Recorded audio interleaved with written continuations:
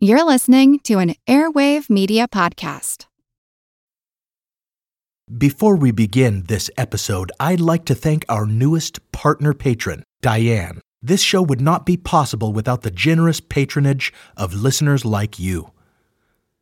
I'd also like to thank the Dark Myths Collective for accepting this show into its ranks. Dark Myths is a great bunch of shows. Visit darkmyths.org and check them out.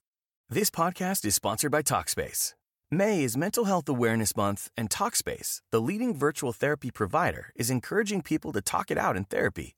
By talking or texting with a supportive, licensed therapist at Talkspace, you'll gain insights, discover truths, and experience breakthroughs that will improve how you live and how you feel. With Talkspace, just answer a few questions online, and you'll be matched with a therapist. And because you'll meet your therapist online, you don't have to take time off work or arrange childcare. You'll meet on your schedule, whenever you feel most at ease. Plus, Talkspace works with most major insurers, and most insured members only pay a $25 copay or less. No insurance? No problem. If you want to make progress toward a mentally healthier place, Talkspace is here for you. Now get $80 off your first month with promo code SPACE80 when you go to Talkspace.com. Match with a licensed therapist today at Talkspace.com. Save $80 with code SPACE80 at Talkspace.com. My name is Greg Jackson. I'm a PhD-holding historian, a professor, and the creator of History That Doesn't Suck, a podcast that makes legit, seriously researched American history come to life through entertaining stories. Join me for a chronological telling of the United States story, from the Revolution to fractious Civil War, tenacious inventors, brave reformers, and more. With more than 100 episodes, you can already binge listen your way from 1776 to the early 20th century. Listen to History That Doesn't Suck on Spotify.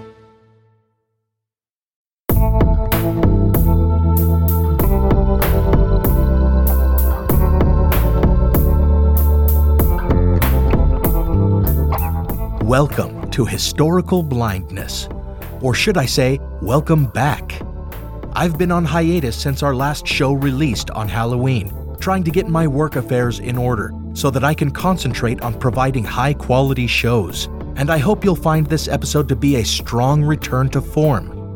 The topic at hand is fitting for the first episode developed as part of the Dark Myths Collective, for it is perhaps one of the darkest and most destructive myths ever to be fabricated and spread, and it represents a continuation of sorts from my two-parter on accusations of devil worship through history. For if you recall, I noted that some of the accusations leveled against supposed Satanists, that of the desecration of Christian symbols and the ritual murder of children, would have been dreadfully familiar to Jews of the Middle Ages.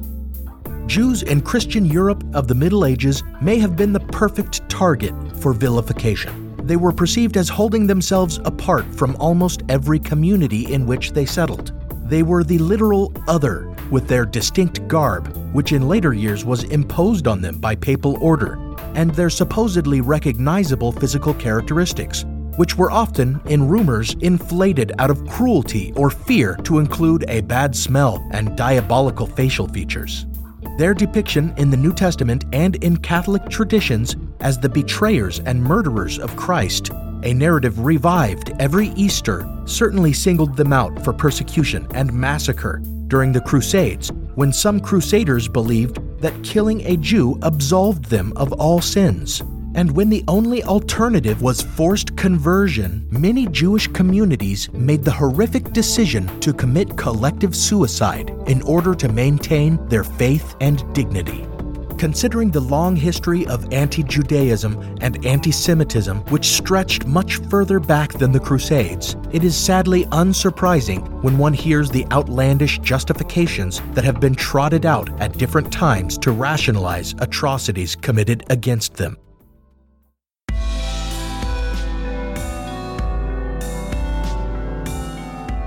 For example, the patently absurd accusation that they connived to desecrate the host. This ridiculous myth held that Jews so hated Jesus Christ that they conspired to steal consecrated host wafers from churches in order to do them physical harm by stabbing them. This, of course, was their way of murdering Jesus again, because according to the doctrine of transubstantiation, the host wafers were the literal body of Christ. A moment's logic is enough to dismiss this, since its premise relies on the notion that the Jews themselves actually believed this arcane and ludicrous Catholic doctrine. But other myths propagated to justify the persecution of Jews in the Middle Ages, while still patently preposterous, are too dark to laugh off. I refer, of course, to the persistent myth that Jews engaged in ritual murder, the so-called blood libel. This accusation was comparable to the rumor that they desecrated the host, as from its origins it appears as an accusation of ritually recreating Christ's crucifixion, often through the sacrifice of a Christian child. Various motivations were offered to explain these imagined crimes, some far more foolish than others. Vaguely, it was usually asserted that their religion demanded it, a claim that few of their accusers or persecutors would have challenged, as they rarely knew much of anything about Jewish customs.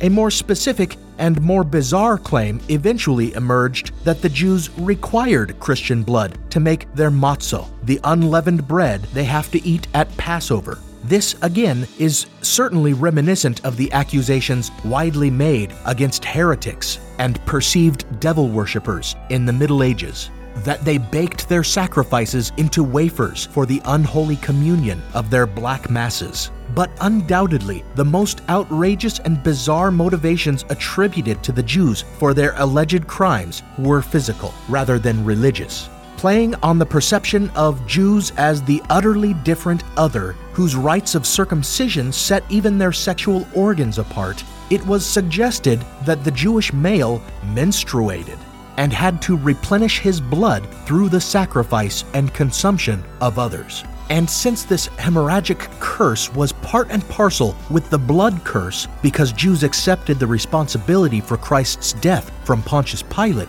it was said that they must specifically consume the blood of a Christian.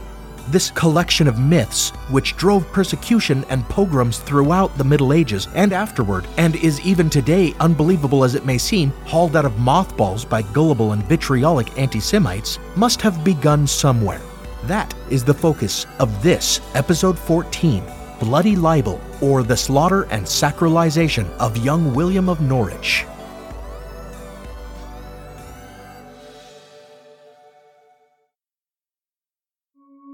Many have looked to antiquity for the origins of the blood libel. Some point to the Hellenistic age, when Seleucid Emperor Antiochus IV Epiphanes sacked the temple in Jerusalem, defiling it by sacrificing a pig on its altar and erecting in its place an altar to Jupiter.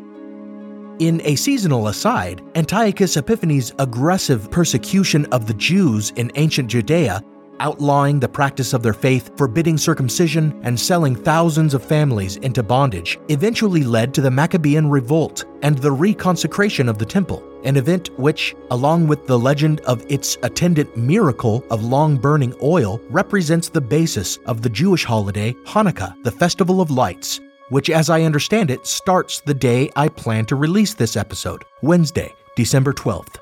Well, according to one later account by Greek historian Posidonius, when Antiochus Epiphanes took the temple in 168 BCE, he found a Greek captive there who claimed that the Jews ritually cannibalized a Greek every 7 years. Needless to say, the account can neither be confirmed nor trusted, considering the gross anti-Judaism rampant among Greeks of the era, as especially demonstrated in the bitterly anti-Semitic emperor himself. And even if the story were true, in that a Greek prisoner made the claim, it would remain problematic, for considering the source, you'd have to assume the man fabricated the tale to please the emperor.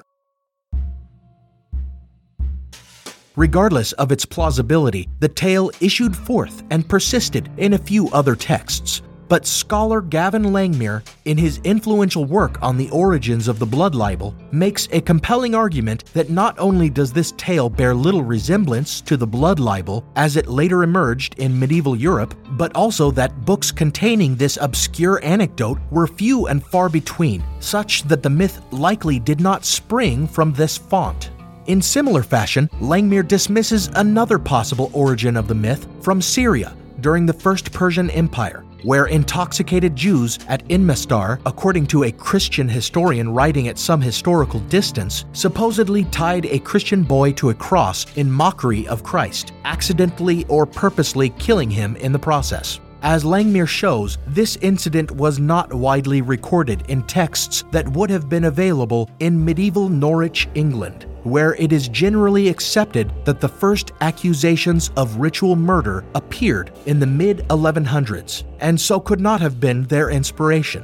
Other scholars continue to quibble, suggesting that the accusations made in Norwich were not made up out of whole cloth, that their inspiration can be found in the First Crusades, when Christian soldiers were shocked by the Jews' willingness to kill not only themselves, but also to sacrifice their wives and their very children, rather than submit to forced conversion. Nevertheless, it appears that the incident I will now relate was the very first appearance of the blood libel, and that it emerged all at once and almost wholly, a notion that is deeply disturbing, for it seems somehow easier to comprehend that such an evil appeared gradually, built upon slowly throughout the ages, rather than materializing so abruptly, a sudden monster. To understand the origins of the blood libel in Norwich, one must first consider the cultural and political context of medieval England after the Norman conquest. Following the invasion and occupation of England by William the Conqueror, many Anglo-Saxons fled the country, and those who stayed faced something of an identity crisis. The conquest remade the country, not only physically, with structures being demolished in order to raise castles and cathedrals, but also culturally and racially, installing a new class of elites that spoke a language foreign to most. Situated near the North Sea on the River Wensum, and therefore easily accessible for trade with Normandy, Norwich benefited from this change greatly. A new castle was raised, as well as a cathedral, and a great influx of Norman merchants created a thriving burg there. The affluence of this burg, which had swelled to a population exceeding 10,000 and become one of the largest cities in England, drew a small community of Jews as well, plying their customary trade of money lending and injecting money into the economy through their commerce with local artisans. This was a city divided by race as well as language, for the Jews kept mainly to areas where the French-speaking Normans had settled, and there were those of Anglo-Scandinavian descent who had little contact with them, and, as we shall see, held them in low regard. It is important here to note that everything we know about what happened in Norwich the week of Easter 1144, we take from a decidedly biased and dubious source. The Life and Passion of St. William the Martyr of Norwich by Thomas of Monmouth, about whom I will have plenty to say as the story progresses. Suffice to say now that Thomas arrived in Norwich years later, and he composed his book on the events of 1144 later still. Moreover, his bias is evident to even the most credulous reader, for as can be seen from the title alone, Thomas was campaigning to have William of Norwich, who in that fateful year turned up dead, canonized as a saint. Nevertheless, we may deduce from Thomas's record, considering his words as well as his omissions, what is likely to be fact and what embellishment, as Gavin Langmuir so shrewdly explores in his work. Here I will recount the quote-unquote facts in outline before laying out the legend in its entirety as Thomas of Monmouth wrote it.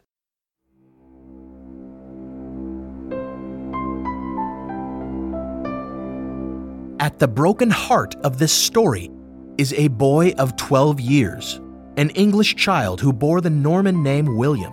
Although he did not live at home but rather with a local man named Woolward, his family lived nearby, his mother Elviva and his aunt Leviva. There were many connections with the church in his family. His grandfather was a priest, his aunt Leviva's husband Godwin Sturt was a priest as well, his cousin Leviva's son was a deacon, and his own brother would later become a monk. But William had taken up a trade, apprenticing himself to a skinner at 8 years old. During the course of his work, he had some contact with the local Jewry. However, during Lent in 1144, the man Woolward, with whom he lived, and his uncle Godwin Sturt both told him not to have any more interaction with the Jews in the burg. And here we see one of the first hints of his family's opinion of Jews. On March 20th that same year, a mysterious man approached William. He was the Archbishop's cook, he said, and he had some work for William. This stranger went with William to his mother's house to ask her permission to take William to the Archbishop's kitchen, and Elvira assented after taking a little money for herself from the cook. Now, after the fact, and years later, when Thomas of Monmouth went about playing detective and piecing together a narrative for his Life and Passion of St. William, Elvira would say that she was suspicious of this man. And William's aunt Levira would make further claims of having encountered the supposed cook herself before William's disappearance. But there is reason to doubt these claims, so I shall impart them later as we examine Thomas's version of events. For now, it must only be known that William vanished after supposedly going to work for the Archbishop.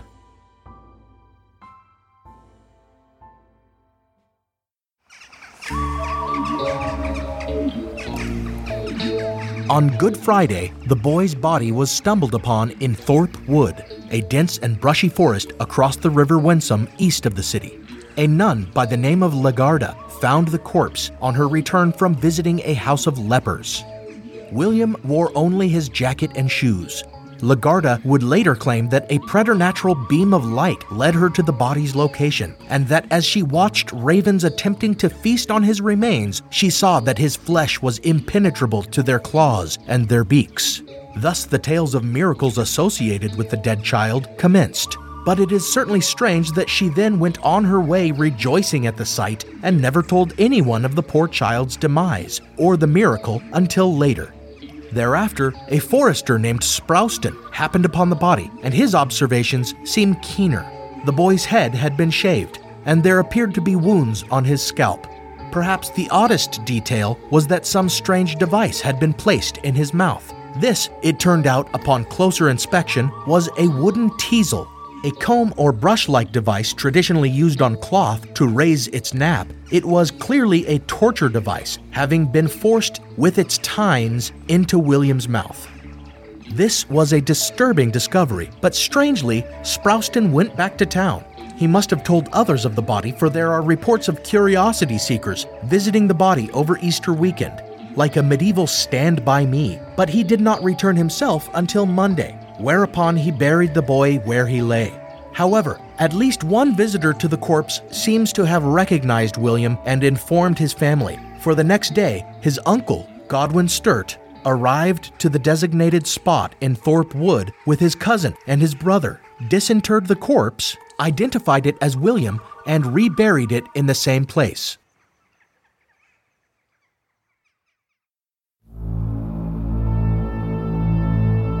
Godwin went back to tell his wife, Levira, the sad news, and Levira responded, seemingly apropos of nothing, by sharing a nightmare she'd recently had, one that betrays an alarming fear of Jews. In her dream, Jews surrounded her in the marketplace, clubbed her, and tore her leg off, stealing away with her limb.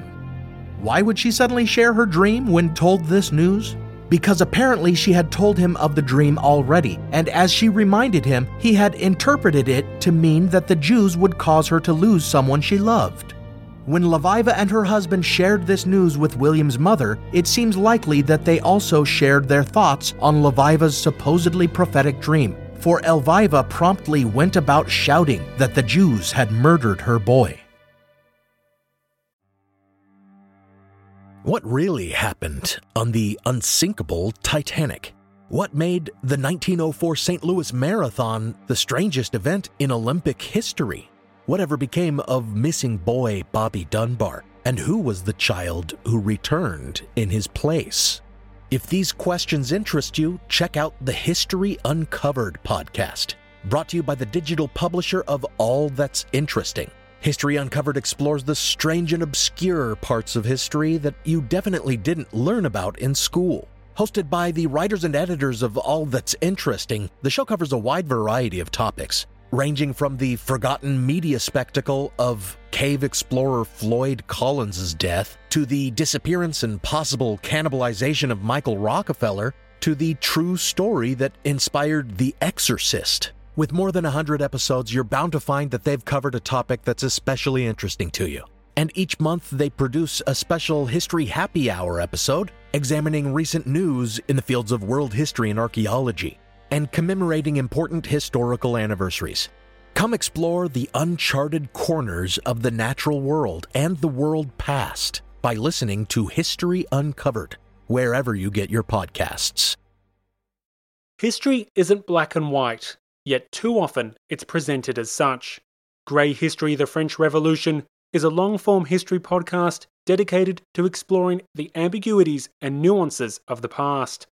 By contrasting both the experiences of contemporaries and the conclusions of historians, Grey History dives into the detail and unpacks one of the most important and disputed events in human history. From a revolution based on hope and liberty to its descent into the infamous Reign of Terror, there's plenty to discuss and plenty of grey to explore. One can't understand the modern world without understanding the French Revolution. So if you're looking for your next long-form, binge-worthy history podcast, one recommended by universities and loved by enthusiasts, then check out Grey History, the French Revolution today, or simply search for the French Revolution.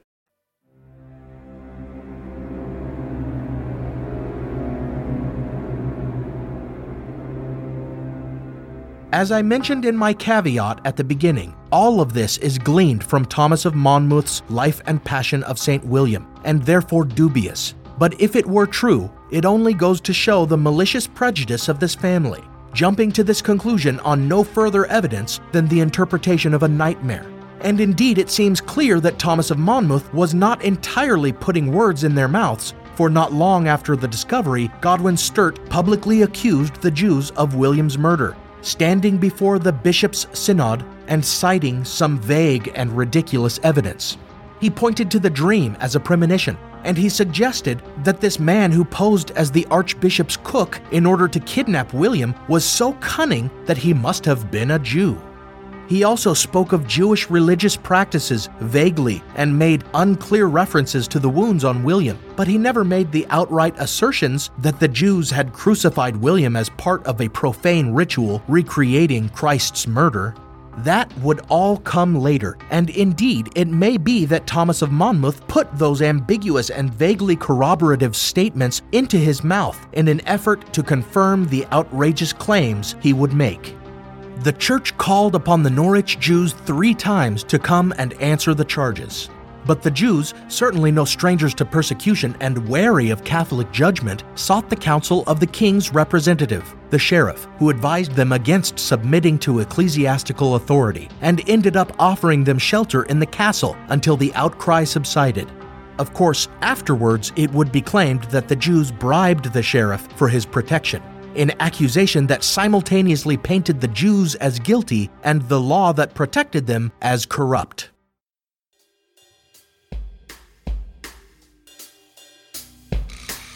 A full month after the body's discovery, the bishop ordered that the boy's body be disinterred a second time and buried a third time in the cemetery at the cathedral, where, according to Thomas, monks washed the corpse and examined it further. It appeared the body had been badly burned, as if by boiling water. Moreover, as Thomas records it, these monks found indications that the boy had suffered a crucifixion, similar to Christ's, as they saw a wound on his side, as well as wounds on his hands and feet that might have corresponded to being nailed to a cross. Additionally, they identified the cuts on his scalp as being from thorns, and even claimed to have found pieces of the thorns still in the wounds. Of course, by the time Thomas wrote about this, he was entirely devoted to establishing a cult in William's honor and sacralizing him as not only a saint, but a genuine martyr. And this puts the entire medical examination into doubt, especially considering the boy's corpse had been exposed to carrion for days and decomposing in the ground for a full month by the time they examined it. And even if Thomas's account is accurate in this regard, the monks of the priory themselves may have made these claims upon examining the body for the very same reasons. For it seems the bishop didn't order the body moved to the cathedral until after a prior from an abbey far away south in Sussex approached him after the synod at which Sturt had accused the Jews and offered to take the boy's body away to his monastery, where he would build upon the legend of the boy's death and turn him into a holy relic. So it seems even before Thomas of Monmouth arrived on the scene and began pushing for the child's canonization, the bishops and monks of the Norwich Cathedral saw an opportunity to turn the poor murdered child into a venerated figure, something that could elevate their cathedral into a destination for pilgrimage. And sure enough, after William was moved from the woods to the monks' cemetery, some few reports of miracles began to appear. What else we know about the events prior to Thomas arriving and insinuating himself into the affair, and again this comes through Thomas's eventual writings as well, is that 2 years later, around 1146, a prominent Jewish moneylender named Eleazar was murdered in Norwich by the squires of a knight who was indebted to him.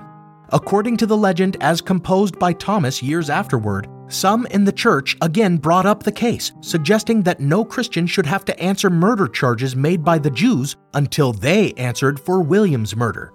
Thus, when Thomas arrived at the Norwich Cathedral Priory circa 1149, there seems to already have been a nascent movement afoot to see William canonized. At least one miracle was supposed to have been reported around that time and related to Thomas, of a virgin who, stalked by an incubus, received instruction in a vision to carry candles to William's grave, and, having done so, claimed to have been delivered from her tormentor. And the supposed manner of William's death was part and parcel with the growing legend of his martyrdom, and surely also found its way through rumor-mongering to Thomas. Not only was there still a thriving belief in some circles that one or more Jews had killed the boy, but there was also a handy prime suspect in the Jewish community leader, Eleazar, who, having been murdered himself, could no longer answer any accusations made against him. Considering these circumstances, and the fact that having the relics of a bona fide saint would not only improve the station of a cathedral, but could also immortalize a monk like Thomas in folklore and religious literature, it's clear Thomas may have seen an opportunity to serve whatever ambition a Benedictine monk like him might have had. Irrespective of his motivations, however, which might very well have sprung from genuine credulity and faith, Thomas almost immediately set about recording and likely encouraging whatever reports of miracles he could find, some of which consisted of visions describing William, crowned and attired in white, at the very feet of God himself. Like a quintessential English detective, Thomas also went about piecing together the quote-unquote facts of the murder, interviewing witnesses and sniffing out leads. Although years had passed, Thomas somewhat dubiously uncovered a variety of new evidence in the form of eyewitness testimony of a suspiciously damning nature. For example, although she had never made the claim before, even though it certainly would have helped to prove the accusations against the Jews, William's aunt, Leviva, told Thomas that the mysterious quote-unquote cook with whom William had last been seen had come with William to visit her as well, the day after paying her sister Elviva for the privilege of obtaining William's labor. And according to her, she was so suspicious of him that she sent her young daughter to shadow them, and asserted that the little girl returned to report that they'd gone into the house of a Jew. Then, another damning report happened to fall into Thomas's lap. Another man of the cloth, one who had been actively sharing with Thomas tales of supposed miracles associated with William's grave, dropped quite a bombshell. He claimed to have taken the deathbed confession of one Aylward Dead, in which Dead described seeing 2 Jews on horseback in Thorpe Wood on the Friday before Easter 1144, recognizing one of them as the prominent moneylender Eleazar, who would be murdered a couple of years later. According to this supposed confession, Dead approached them because one of them carried a suspicious-looking sack over the neck of his horse, which Dead touched and realized contained a body. As the tale went, the Jews fled, and later bribed the sheriff to intimidate Dead into keeping what he'd seen a secret, which astonishingly he had until the day of his death.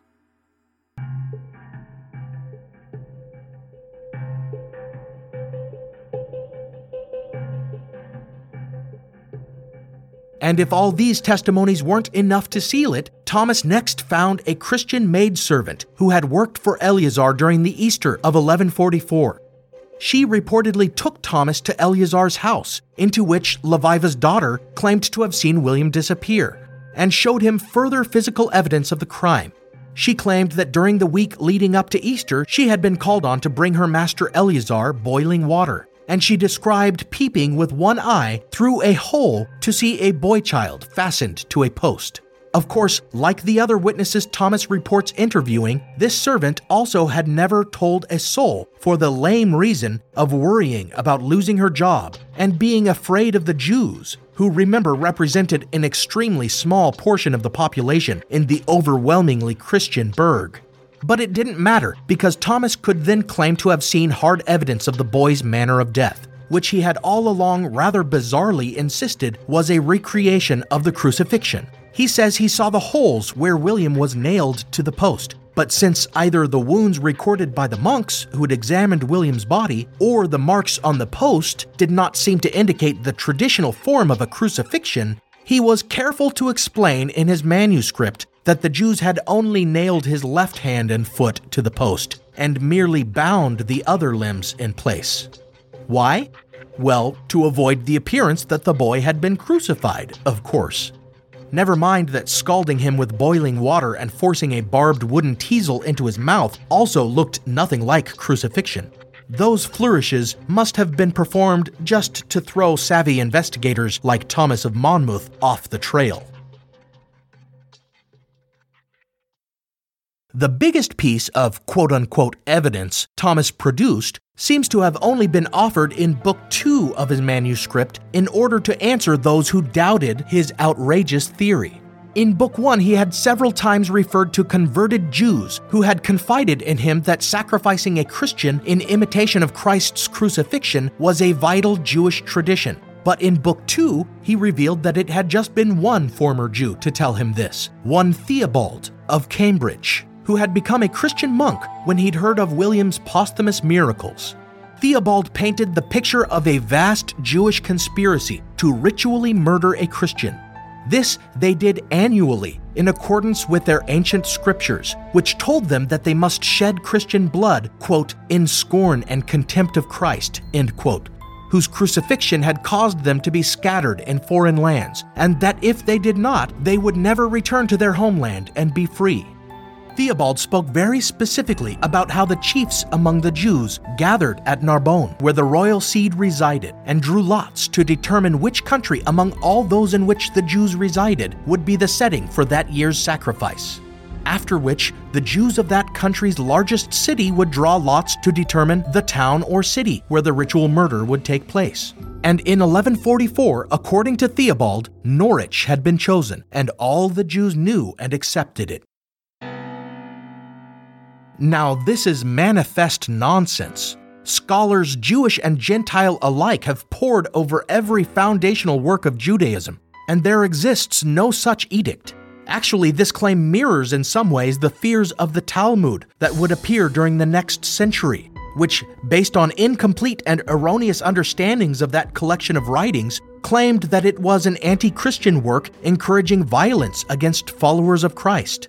But this was 100 years before that, and there appears to be no historical precedent for such an accusation, unless one goes all the way almost 1,300 years back to that Greek prisoner in the temple, with his claim that the Jews engaged in a ritual sacrifice every 7 years. A claim that, as I explained earlier, scholars doubt Thomas of Monmouth had ever heard of.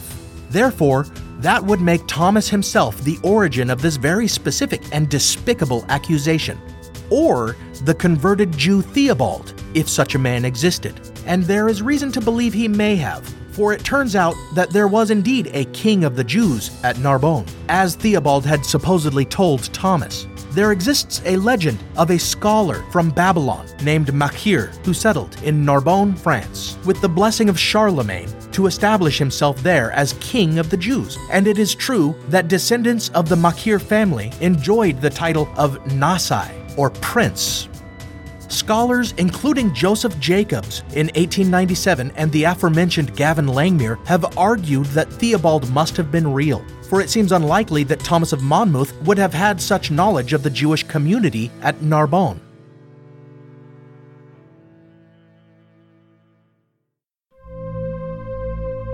So, the question is, who was the true source of this blood libel? Was this notion that Jews had committed a ritual recreation of the crucifix already present among the people of Norwich, among whom there certainly were those prejudiced against Jews, as evidenced in some of the statements made by William's family?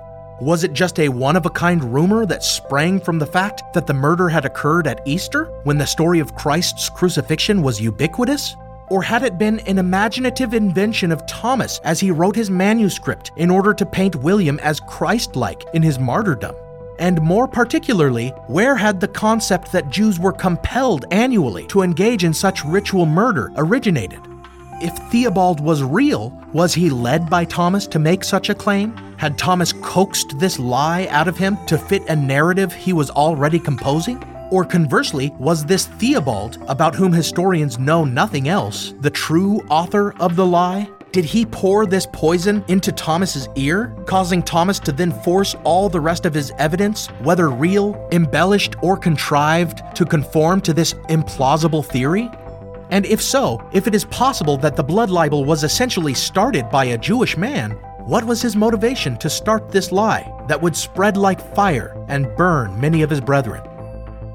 As with all blind spots in our history, we may never know the truth in all its particulars. But we do know that this incident seems to be the birth of this great lie, which lived on in various forms for centuries. Within a couple decades, it had spread to France, and soon more dead boys were suggested to have been victims of Jewish ritual murder.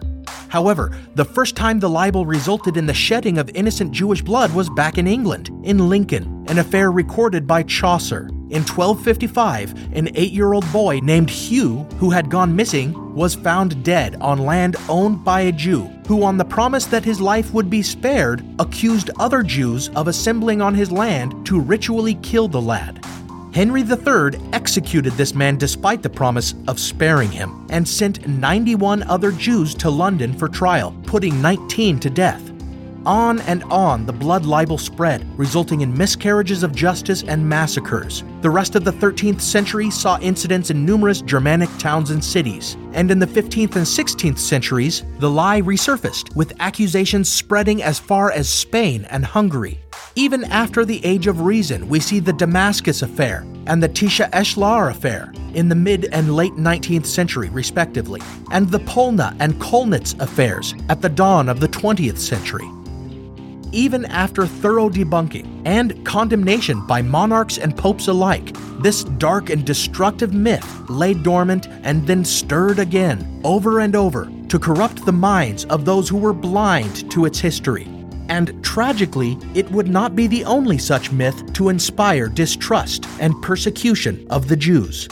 For embryonic in this accusation was one of a vast international conspiracy, a further lie that would rear its foul head in manifold ways.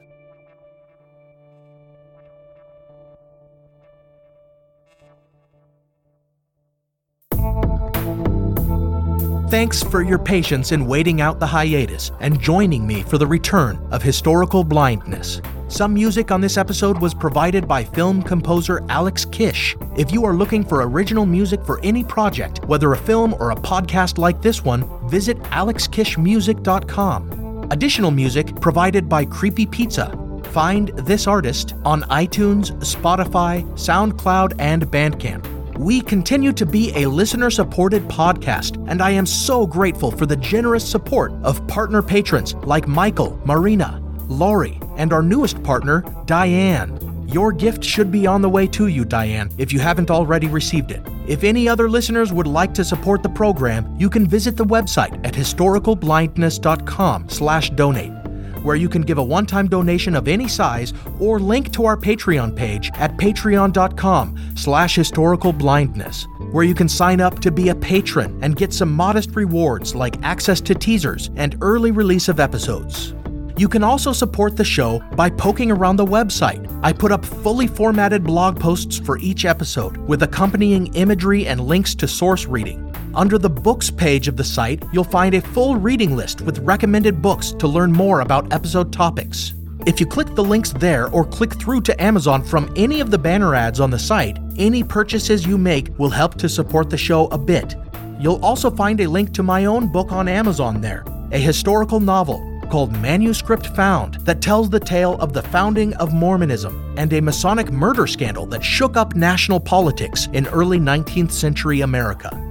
Additionally, if you'd like to sport a Historical Blindness t-shirt or tote bag, sip from a Historical Blindness mug, or just slap a Historical Blindness sticker on your laptop, visit the store page on the website to browse items and click through to our Redbubble store.